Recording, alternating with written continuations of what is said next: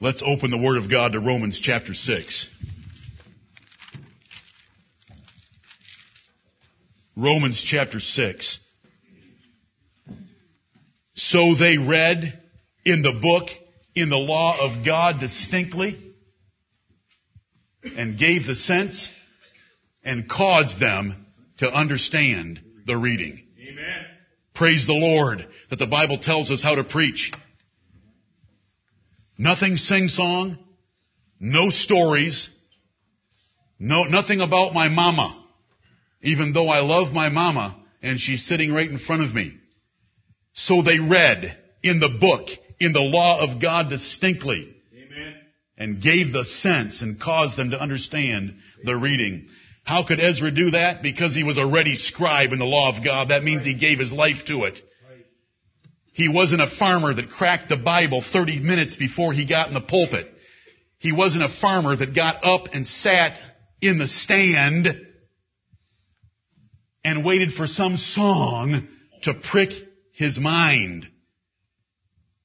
He was a ready scribe in the law of God. right. Let's go to Romans chapter 6 and let's hear the Word of God to us this morning. I am going to read to you verses 6 through 13. Knowing this, that our old man is crucified with him, that the body of sin might be destroyed, that henceforth we should not serve sin. For he that is dead is freed from sin. Now if we be dead with Christ, we believe that we shall also live with him, knowing that Christ, being raised from the dead, dieth no more. Death hath no more dominion over him. For in that he died unto sin once. But in that he liveth unto God. Right. Likewise reckon ye also yourselves to be dead indeed unto sin, but alive unto God through Jesus Christ our Lord. Amen. Let not sin therefore reign in your mortal body, that ye should obey it in the lust thereof.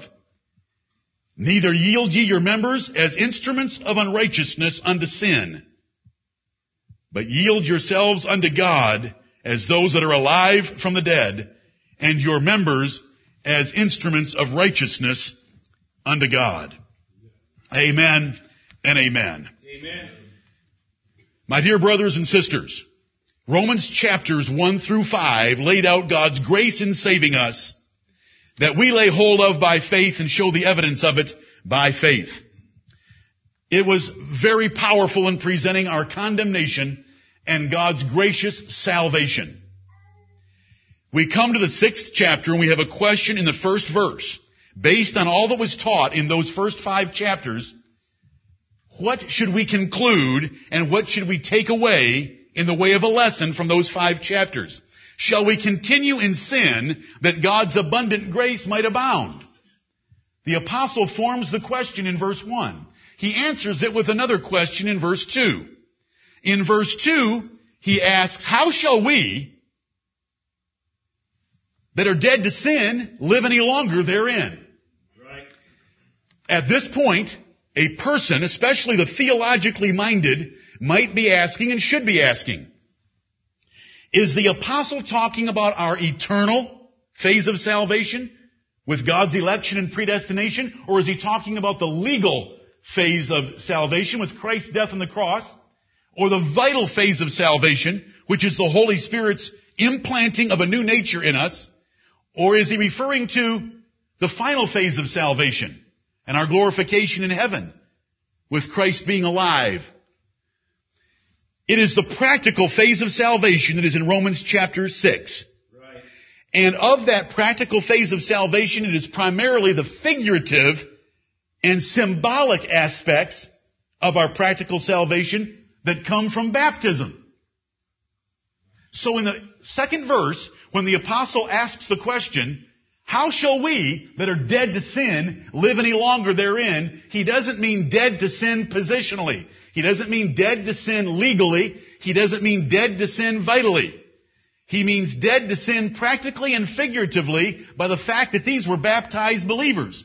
Because he uses the next 3 verses to explain what he meant by that question in verse 2. How shall we that are dead to sin live any longer therein? Know ye not? First 3 words of verse 3. Know ye not that the doctrine of baptism, the nature of baptism, its symbolism, and why you were baptized teaches that you are dead to sin and alive to holiness and righteousness. Amen. I want you to understand these words. I read distinctly. I give the sense. I'm trying to cause you to understand the reading so that you understand Romans 6, and we are going to walk away from it in a few minutes, and we are going to know that we need to go through life based on our baptism and what Christ did to give baptism meaning, to say that we are dead to some things and alive to other things. Right. This is the doctrine of baptism. This is the real meaning of it. We don't get baptized because our grandpa and grandma got baptized. We don't get baptized because mommy and daddy did it and we were raised in the Baptist church. That's how most Baptists talk. We are baptized because Jesus Christ died, was buried, and rose again for us. And we identify ourselves with Him by dying to self, burying ourselves, and rising to walk in a new life with Him, for Him, to the glory of God. Right. That's why we get baptized. It's not to become a church member. It's to identify with Jesus Christ by giving the answer of a good conscience for what He's done for us, and by making a declaration of what we're going to do for Him. And so in verses 3 through 5, the apostle explains what he meant by the question in verse 2, that we are dead to sin and cannot live any longer in it, because we showed that we're dead by burying ourselves underwater in immersion. Right. The mode of baptism is demanded by chapter 6, 3 through 5. The subject of baptism is demanded in Romans 6, 3 through 5, because it is someone making a declaration based on what Christ did for them, what they are going to do for Him. The design is symbolic and figurative. It is a likeness, not a reality. Right. It's Romans 6, 3 through 5. These are Baptist verses. No one else can explain them like a Baptist. Amen.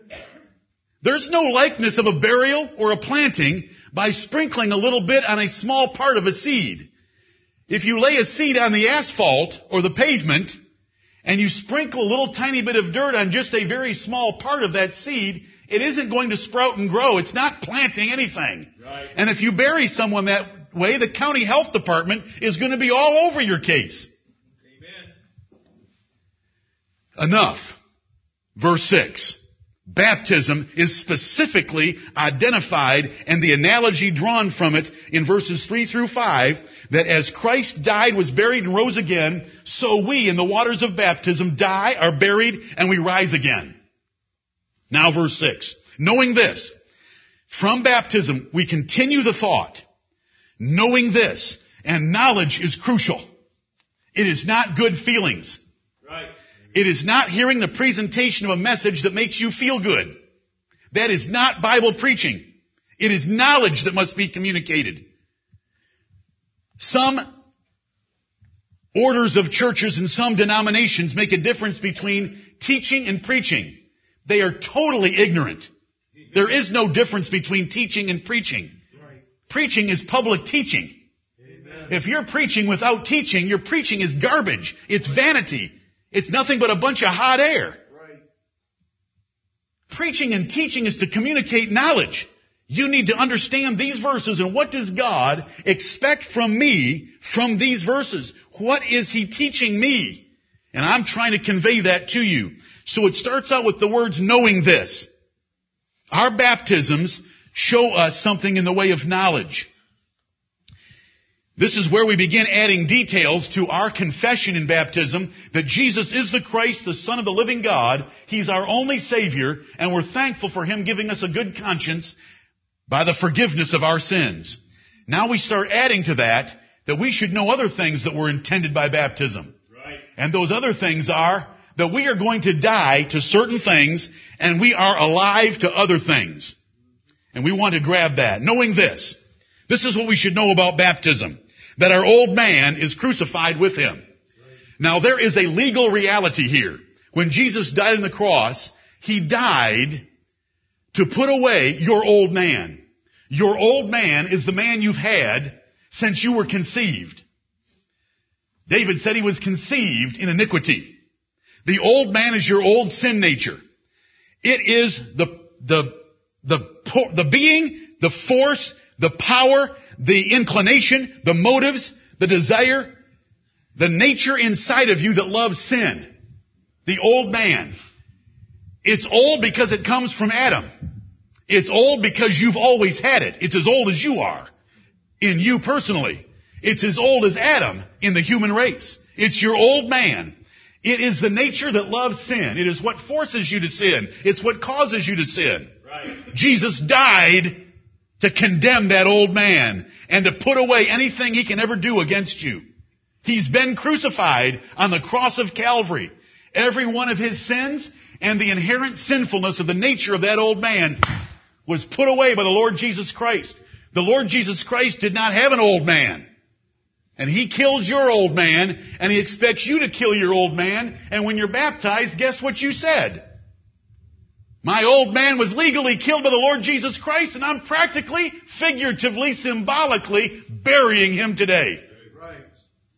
That old part of me that wants Adam's lifestyle, that wants the world's lifestyle, that submits to the devil, that hates God, and would rather live for pleasure, I'm killing that old man. Right. Knowing this, that our old man is crucified with him, that the body of sin might be destroyed. Your old man has been destroyed at the cross legally, and you declared him dead in the waters of baptism. And you are to crucify your flesh every day. Jesus would say, if a man wants to follow me, let him take up his cross daily and follow me. A cross? Do you know what the world thinks that means? Does the church have a jewelry shop? I'm going to go buy myself a little silver cross, and I'm going to wear it. I'm going to be a bold Christian. I'm going to wear it outside my clothes.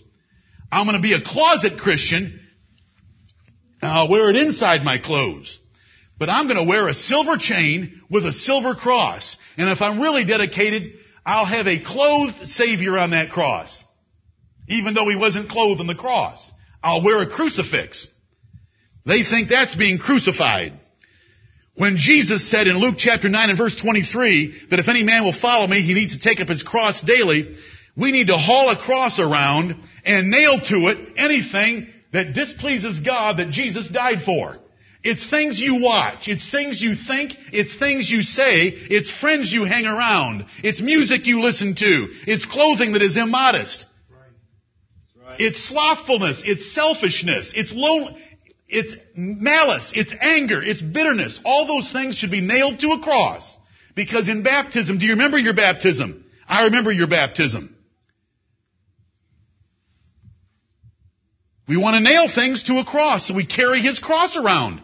Now he literally carried a cross. He legally carried a cross. Right. He literally got nailed to his cross. He legally got nailed to the cross to redeem us to God. We figuratively do it in baptism. We don't carry a piece of wood, but we're ready to nail anything to the cross. That should die. That should die. I'm going to crucify that. We're not going to do that anymore in this house. We are nailing that to the cross of Christ. That's taking up your cross daily. Knowing this, that our old man is crucified with him, that the body of sin might be destroyed. The whole collection of sins, of everything your body can do, Jesus Christ died for, and you are supposed to be doing it on a daily basis of mortifying them. I've used the word crucify. Galatians 2:20, I am crucified with Christ. Galatians chapter 5, crucifying the affections and the lusts thereof of your flesh. We're to nail things to the cross. You say, but that's painful. Of course. Would you like the Savior to get a little more specific about what kind of torture crucifixion involves? If your right eye offends you, what does the Savior say? What does the Jesus of the Bible say? Not the Jesus of the WWJD bracelet. The Jesus of the Bible. Pluck it out and cast it from you. Pluck out your right eyeball and throw it out into the yard, and what's the sun going to do to it in a few hours? It's going to be a raisin. He says if your right hand offends you, cut it off. Adam and Zach have the saws to help you do it quickly. Cut it off. That's crucifixion. You say, what does he mean by those kind of words? Well, Origen and church fathers and ministers who hallucinate in their studies think that he might mean it literally. So the historical evidence is that Origen castrated himself because Jesus said in Matthew 19, some men have made themselves eunuchs for the kingdom of heaven's sake.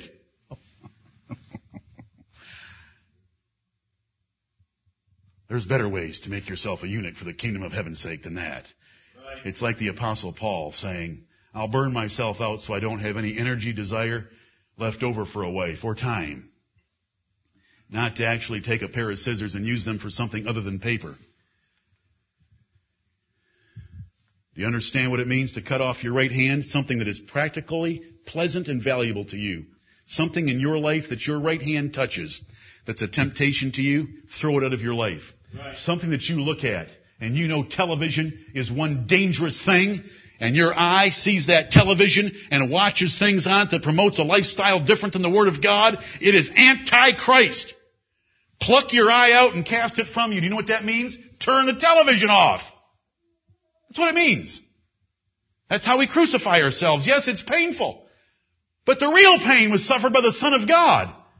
Our pain is nothing in comparison. And do you know what? If you'll suffer a little pain for His sake, He'll fulfill your life with greater blessings of joy and happiness, satisfaction and delight in living than you could ever have trying to find those things yourself. Listen to the voice of experience on that one, on top of the Bible declaring that. But we never can prove the delights of His love until all on the altar we lay. What does it mean to lay it all on the altar? That means to burn it up. Right. Look at all these metaphors and figures of speech we have. This is what the Word of God is trying to teach us. What in your life right now, in thought, word, or deed, is displeasing to the Lord? Jesus died for it. And when you were baptized, you said you were going to die to it. You weren't going to do it anymore. You were going to bury it underwater. What? Examine yourselves. Preaching is to cause you to look in the mirror of God's Word and see all the blemishes in your life. And let us be doers of the Word of God and not just hearers. Right. Blessed is the man that will hear the Word of God and do something about it. James 1:25 ends very positively. But if you just hear this message and go your way and stay the way you are right now, the Lord is against you. You've wasted His Word. What can you tear out of your life? Knowing this from baptism, that our old man is crucified with Him, verse 6, that the body of sin might be destroyed, that henceforth we should not serve sin. That's what we said when we got baptized. Knowing this, we understand the nature and symbolism and the figurative picture of baptism, meaning that we are henceforth, from this moment on, we are not going to serve sin. We were servants of sin before, more about servitude and bondage in the second half of this chapter. We were servants before, but no longer. Verse 7, for he that is dead is freed from sin. Now that's not a very deep point, is it? There's one thing that will stop your sinning, and that's to die. You'll stop sinning as soon as you die. You know, if we were to think about this verse once a year, we wouldn't hate death quite so much, would we? Right. For he that is dead is freed from sin. But the apostle is not talking about you dying physically. The apostle is talking about the Lord Jesus Christ dying physically and you dying figuratively and symbolically in baptism. You said you were dead. Colossians 3 and verse 3 said, ye are dead. Didn't I read that to you earlier? And any of you listening to this sermon that were not in this assembly, I would suggest you stop the tape or the internet right now and go to Colossians chapter 3 and read the first 11 verses. For ye are dead, and your life is hid with Christ in God. He that is dead is freed from sin. This is a baptism verse. Where did the picture of death come from? Pouring? No, thank you. Sprinkling? No way. Immersion? Yes. Immersion, rightly understood by a person old enough to know the declaration that they're making of what God did for them through Jesus Christ and what they are going to do for God in return. There's more knowledge involved than just, I love Jesus. It's, I'm going to live for Jesus. Right. He that is dead is freed from sin. A dead man can't sin. Look at 1 Peter chapter 4. Let me turn you over there. Look at a cross-reference for this. 1 Peter chapter 4. Now, Jesus Christ did die literally and physically and legally for our sins. We don't have to do those three things for our sins. He just wants us to follow and copy His death, burial, and resurrection by burying our old way of life and our sinful members of our life to rise to walk with a new life. 1 Peter 4, verse 1, For as much then as Christ hath suffered for us in the flesh. How much did He suffer? He died. That's what's under consideration here. For as much then as Christ hath suffered for us in the flesh, arm yourselves. That means get some weapons on so that you can fight a good warfare. Arm yourselves with the same mind. For he that hath suffered in the flesh hath ceased from sin. The suffering in the flesh there is death. Just like it's death in the first half of the verse. That he no longer should live the rest of his time in the flesh to the lusts of men, but to the will of God. We are dead. We are dead like Jesus Christ was dead literally. We're dead figuratively and symbolically. That we should no longer live any more time. Remember, we're to pass the time of our sojourning here carefully and with a disciplined mind. Right. Verse 3, for the time past of our life may suffice us. You should be full of sin from what you did before you were converted and baptized.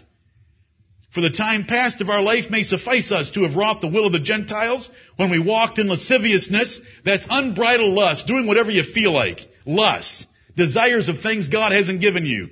Excess of wine, over drinking, revelings, that's over partying, banquetings, over partying, and abominable idolatries, wherein they think it strange that ye run not with them to the same excess of riot, speaking evil of you, who shall give account to him that is ready to judge the quick and the dead. Other people are going to think you strange if you live a crucified life. But God is going to love your crucified life because it's in honor and it's looking like the death of His Son. Amen. And the saints of God will love your crucified life. Right. Who cares what the world thinks? Jesus didn't care what the world thinks. They're going to count you strange, but you should be full of sin. You know, it's hard when we baptize a 5-year-old, it's hard for a 5-year-old to understand that verse because it says the time past of your life should suffice you. They don't even know they have a sin nature at 5. You can tell them and they're going to nod their head up and down. Of course they are. Listen, I can ask a 2-year-old right now and get them to nod their head. Whose child do you want me to pick on right now? I'll embarrass the parents. I can get a 5-year-old to say anything. That's why you don't let them talk to strangers and pastors. The point being, the time past of our life should suffice us.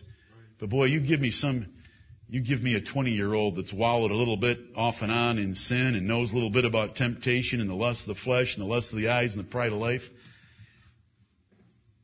Zach, you understand 1 Peter 4, 1 through 5 a little bit better than some? Back to Romans 6. He that is dead is freed from sin. Do you know what? You can arm yourself with the same mind. Right. It's a mindset. Do you know that Romans 6 is a mindset? It's not the eternal phase of salvation or the legal or the vital or the final. It's a mindset. He's going to say it again in Romans chapter 12 that we are to conform our minds and by the renewing of our minds. Right. It's a mindset. It's an attitude. It's an approach. It's a perception. It's a goal. It's a lifestyle that we choose based on our baptisms, and we should choose it at baptism. Though you were baptized young, do you know what choice you made? I tried to tell you what choice you were making. I told you it was going to get harder and harder, and it's going to get harder and harder. Are you committed? You're dead. So is your papa. But we're alive to God. Let's get the rest of this passage so we can pick up and be a little more positive. For he that is dead is freed from sin. Now, if we be dead with Christ. Now, how are we dead with Christ? Are we dead in trespasses and sins with Christ?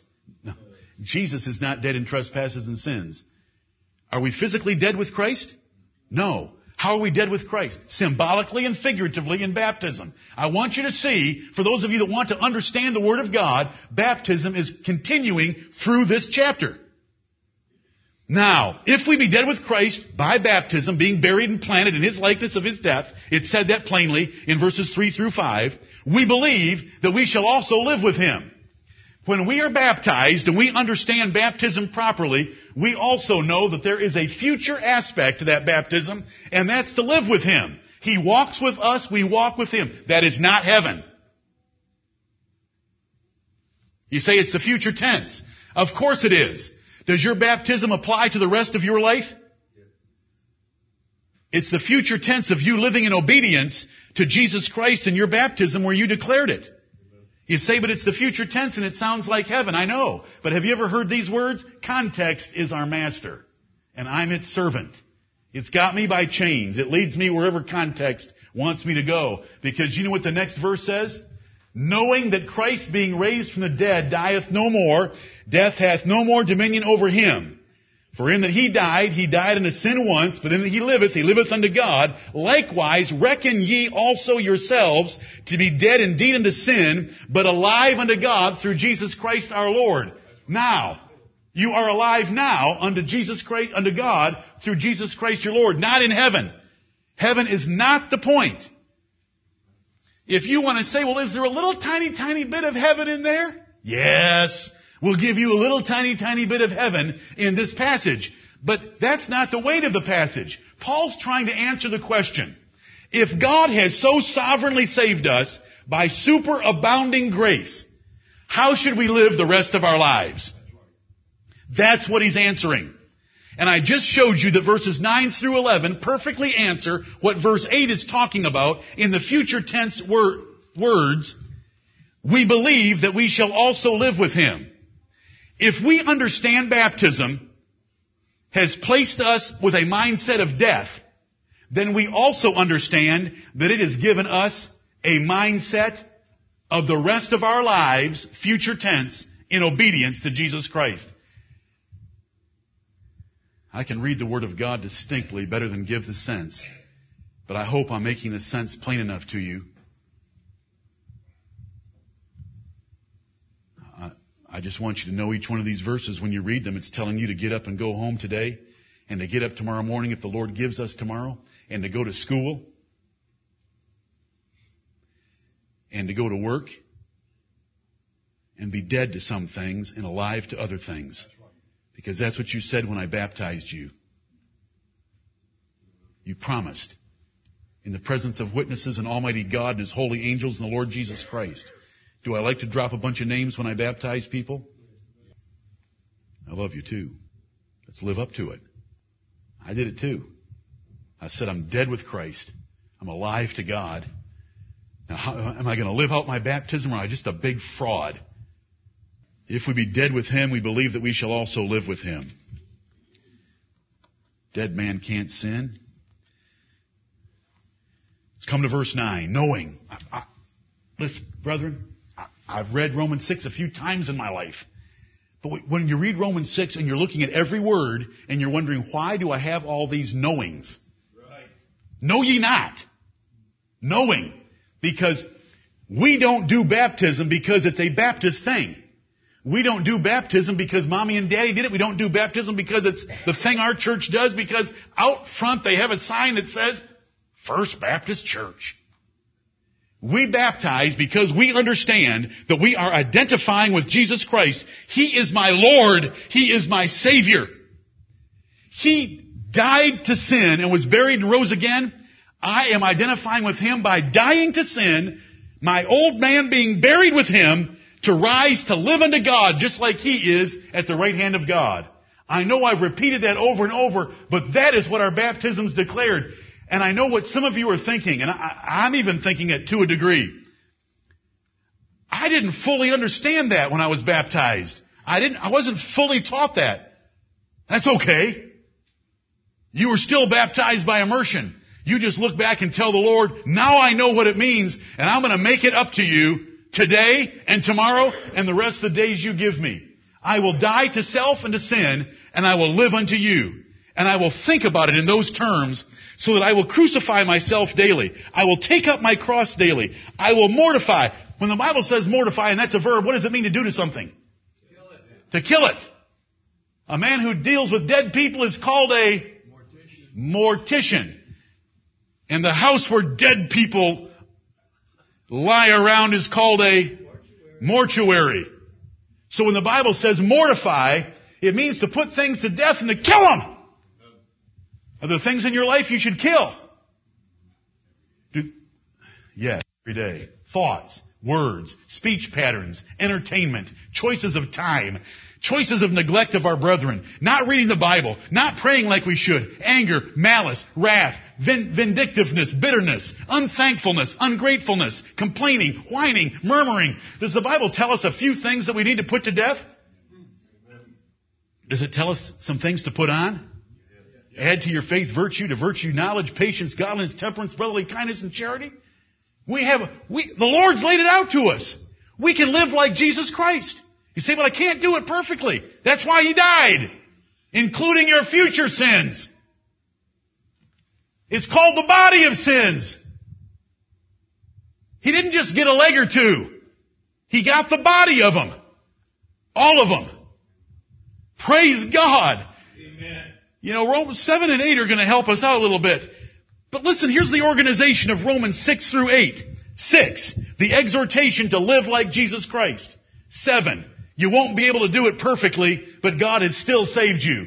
8, there isn't a chance of you being lost. How does that sound for a lesson? I like the way the Lord lays things out.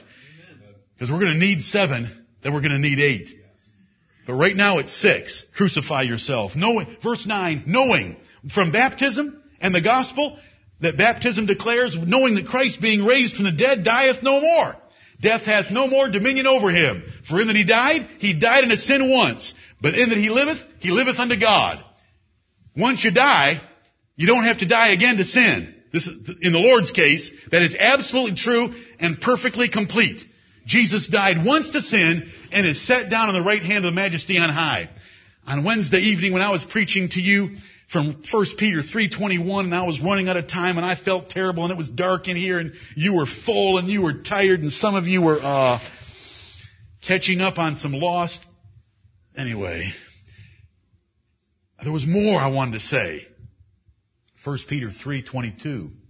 Oh, I love 1 Peter 3:22. It's the verse after baptism because, 21 said, by the resurrection of Jesus Christ, and it just kind of ended there. 22 says He's sitting at the right hand of God. When we get baptized, do you know what we're saying? I'm identifying with the Lord of the universe. Angels and principalities and powers being made subject to Him. Now, does that get you a little bit excited about baptism? Jesus Christ is at the right hand of God and He's living unto God. Death has no more dominion over Him because He died to it once and put sin away. Do you know what's contained in these verses? First, the legal picture of what Jesus Christ did. He died to sin once and He lives for eternity unto God. But there's also contained here, Brother Gerald wanted to make sure I understood it. When I told you, and I told the Lord last Sunday that sometimes I wish I could be baptized every week. You only have to do it once because Jesus only did it once. Right. Appreciate it, brother. He got me. Oh, he said, we only have to do it once because Jesus only did it once. I'm serious. Some days I get so worked up, would somebody please baptize me again? You know why? Because it says it's the answer of a good conscience toward God. And sometimes my conscience just wants to explode. We're going to explode in the second assembly. I just want to explode and tell Him how much I love Him. Right. But Jesus only did it once, and so I only have to do it once. That isn't the important part. You know, it's not giving that symbolic, figurative answer to God every week. Give me what He wants from me every week and every day. The application of the symbolism. The application of the figurative picture. Death to sin, life to God. Okay. Are you with me? Verse 11, likewise, just like Jesus, being dead, dies no more. Everything in verses 9 and 10, likewise, reckon. The word reckon means to count, account, consider, value, esteem. Likewise, consider ye also yourselves to be dead indeed unto sin. You are dead.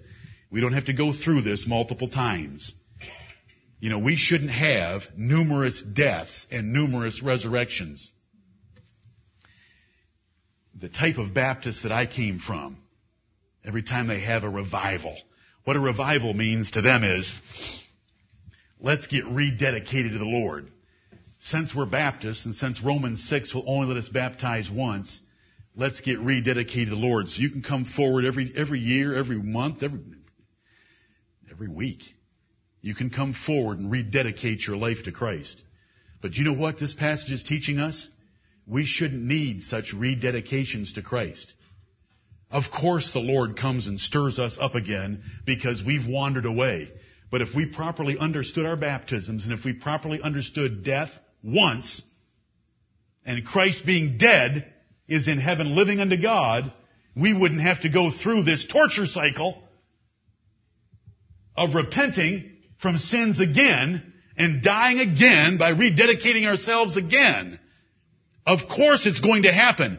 But the exhortation of the 6th chapter of Romans is that it shouldn't happen. The purpose of the chapter is to tell us when we heard of Christ, when we learned of the gospel of Christ telling us what He did for us, and when we submitted to water baptism and answered God with a good conscience, we shouldn't go back and retrace that ground. We are dead. That henceforth, till what, next Sunday? Henceforth, we should not serve sin. Right. Brethren, let's believe this. Let's lay hold of our baptisms and what they said, and let's fulfill them. Likewise, reckon ye also yourselves to be dead indeed. Not partially dead so that you need to go through this again, but dead indeed unto sin, but alive unto God through Jesus Christ our Lord. It is a mindset. It is something we reckon. It's a Southern, usually used by Southerners. Well, I reckon. Well, I guess so. I think so. I believe so. I do consider that to be true. That's what the word means. You're to consider yourself under a mindset that you're dead to sin and alive to God. Just like Jesus is dead to sin once and He's alive in heaven serving God perfectly. This is the choice we have to make every day. Verse 12, let not sin therefore reign in your mortal body, that ye should obey it in the lust thereof. Sin wants to reign, but don't let it reign. You can resist it. You can turn away from temptation. Blessed is the man that endureth temptation. James chapter 1 and verse 12. It's going to try. You're going to walk out of here today and there's going to be temptations rising in your mind. Family members might provoke you. Worldlings out there might provoke you. The television will get turned on. I don't know what's going to happen to you. But I know it's not one thing either. And it's not a handful. Numerous things are going to happen to you before this day can finish. And you can try to find the safety of your bed where some evil thought raises its ugly head while you're trying to sleep. Because that person really... Or some fantasy comes into your mind. Let not sin therefore reign. It's going to try in your mortal body. We put these mortal bodies, which are going to die, but they're not dead yet, but we put them under water saying they're dead. I am not going to let this body do anything any longer that displeases God or that is contrary to what Jesus Christ did in His life. or that raises up any of the sins that Jesus Christ died to get rid of. This body is dead. Let not sin therefore reign in your mortal body, that ye should obey it in the lust thereof. Neither yield ye your members as instruments of unrighteousness unto sin, but yield yourselves unto God as those that are alive from the dead, and your members as instruments of righteousness unto God. And let me close this thing up. Now listen to me for a few minutes. Yield. You know, the ugly facts of Romans 6 are this, and the ugly facts of Romans 6:13 is this. You give up. You give in. You hand over. You surrender. You forfeit. That's what it means to yield. Resist. Put up a fight. I'm not going to do that. Say it out loud. I'm not going to do that. That's sort of what I meant. As we go through life, say it. Say it to your family. Say it to yourself. I'm dead to that. I am not going to yield. Oh, it's powerful. It's your flesh. It's going to rear its ugly head. But starve your flesh. Right. Do you know what television does? I know. I've mentioned it. You think I know? Television feeds your old man. Right. Television feeds your flesh. Worldly friends feed your flesh. Too much carnal activity feeds your flesh. Worldly music feeds your flesh. And so that makes it stronger. Starve it. Right. Starve your flesh. Feed your new man. Feed your new man. Singing and music to the glory of God. The Word of God. Prayer. And being around spiritually minded saints in this church. It'll change you. It'll give you strength in the new man to put down the old man. You're to put the old man off. You're to put the new man on. Colossians 3, Ephesians 4, and it's taught right here that the old man's dead in baptism, so I'm not going to yield anymore. Well, that spouse of mine, they ought to know why I'm upset. When they come to me, I'll forgive them. But until then, forget it. I'm going to treat them the way they've treated me. That's your old man. Right. When you were baptized, you said you weren't going to treat your spouse that way anymore, ever. In addition to your marriage covenant, and every time you sit in here and hear anything about marriage,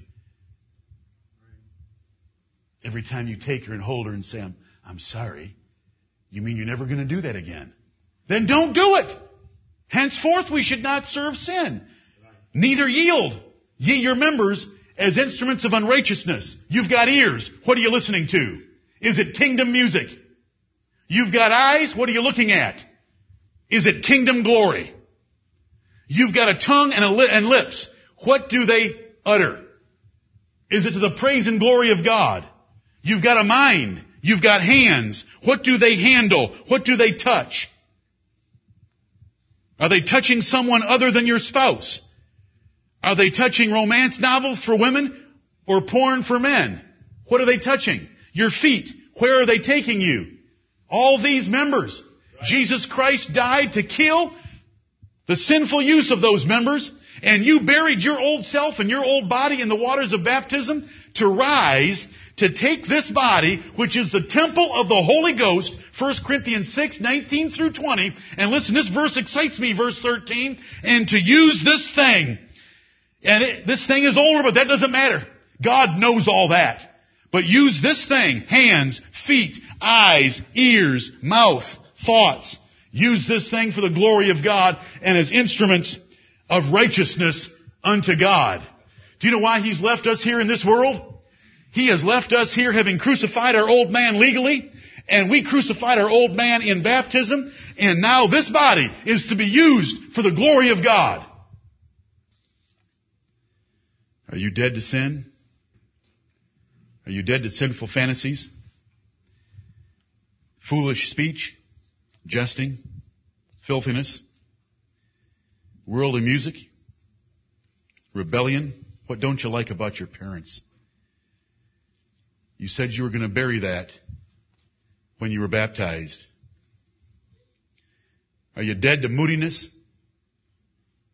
Moodiness is a sign of infancy. inability to rule your spirit? Are you dead to unthankfulness? These are things you should kill in your life. Bitterness? Who are you bitter against? Listen, God should be bitter against you, and everyone on the face of this planet should be bitter against you because you stink by every measure. What are you bitter against anyone for? Are you dead to selfishness? Are you dead to fear? Are you dead to laziness? Are you dead to revenge? Are you dead to everything the Bible condemns? Jesus died for those things. And we buried those things under the waters of baptism. So we can't yield to them anymore. I will not yield to that. Yield not to temptation is a song in our songbook. And we got to make that choice every day. We know these things that come after us, and we're not going to yield to them. We're not going to yield to the devil. Do you know what the Bible says? Submit yourselves to God, resist the devil, and you mean Lucifer will have to flee from me? He knows he's defeated by the Lord Jesus Christ. And if he sees someone standing in the armor of God and standing with might in the evil day, he will flee. The Bible says so. Resist them.